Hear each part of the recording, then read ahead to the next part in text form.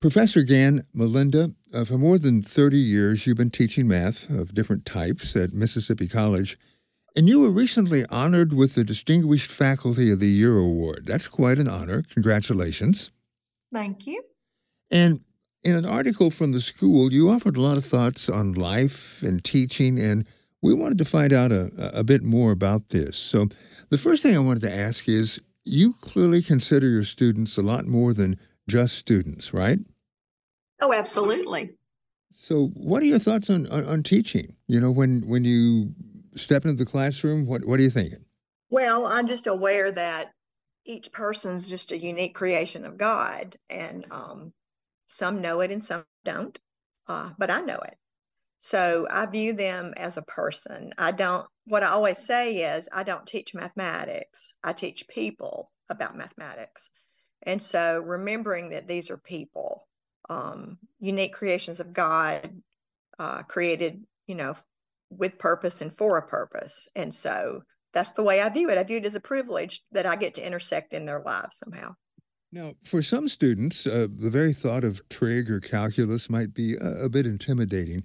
How do you get students past that? I jokingly tell them that they've never had me. So for some of them, they really are intimidated by it. But I'm confident that each one can be successful. And so sometimes I have to believe in them before they can believe in themselves. And so that's what I start with. That's what I tell them. And so I just tell them that I need them to trust me, that I know what I'm doing, and that if they do what I tell them to, then they will be successful. And that I don't know anything about their past. So I come in with no preconceptions. So, if they've had a hard time in the past, this is their do-over. This is where they start with a clean flesh, a fresh slate. And that really does seem to calm them down some. I was reading where you compare problem solving, like in mathematics, to problem solving that can take place in real life. Tell us more about that. There is a sociologist slash psychologist that was from the University of Kansas named C.R. Snyder. And he says that hope is not a feeling, that hope is a way of thinking. And that's very biblical, and it's also very mathematical. So his definition of hope has three parts to it. Part one, you know where you want to go. Part two, you're able to come up with a flexible plan to get from where you are to where you want to be. And part three is that you believe you can do that.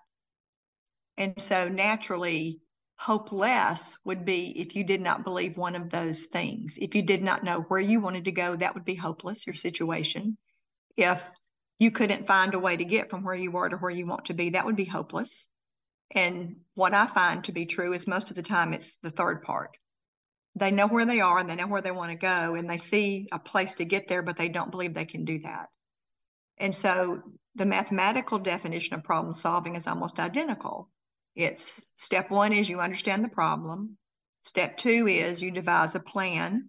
Step three is you carry out the plan. And step four is you look back to see if you solve the problem. So what I tell them is that's exactly what you do in real life. An algorithm is a step-by-step method of solving a problem, actually solving an exercise. So if you always do these 6 steps, you're guaranteed to get the right answer if you don't make a mistake. That's what an exercise is. And algorithms solve exercises, but algorithms don't solve problems. And in the real world, there's usually just problems. There's not a 4-step guaranteed step-by-step to save your marriage.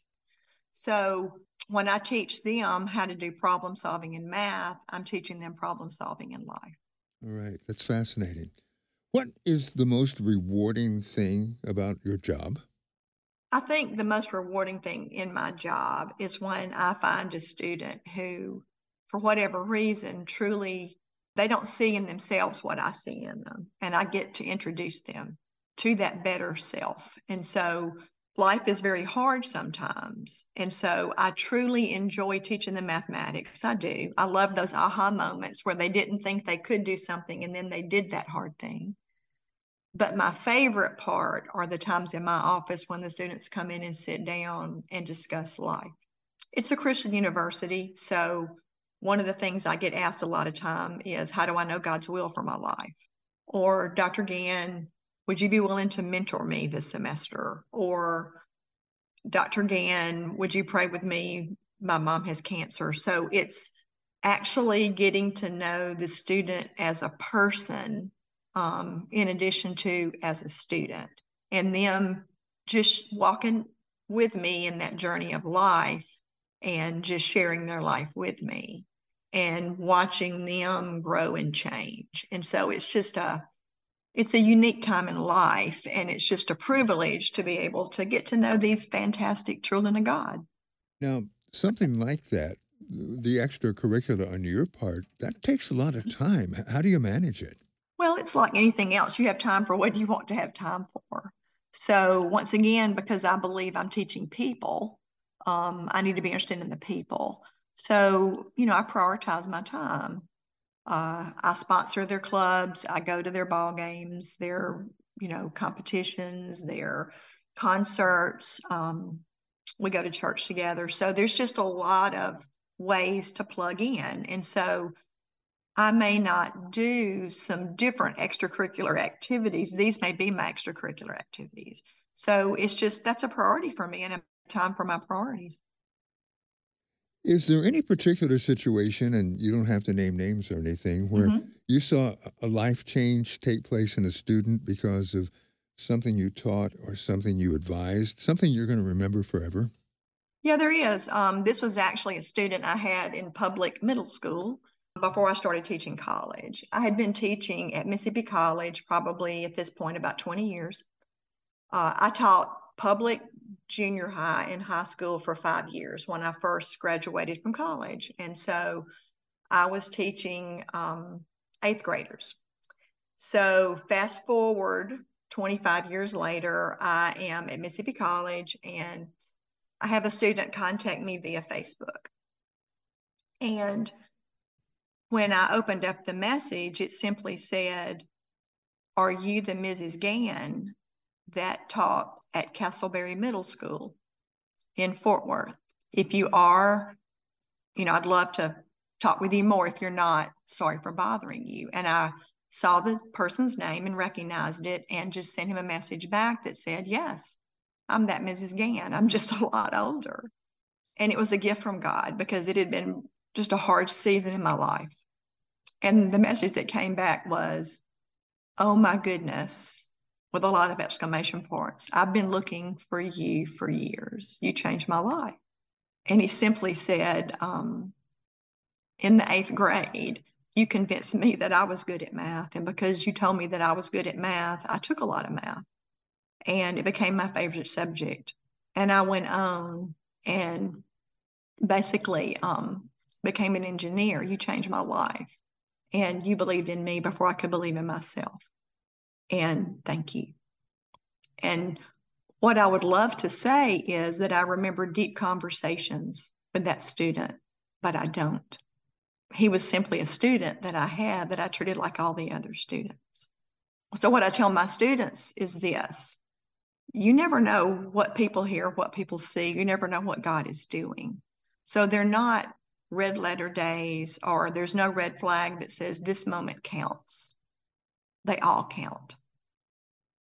And so even if I had not received that message, it still would have been true that for whatever reason, God used those moments in my class to make that student's life better in some way. So even if you as a person don't see the difference you're making in the world, it doesn't mean you're not making a difference.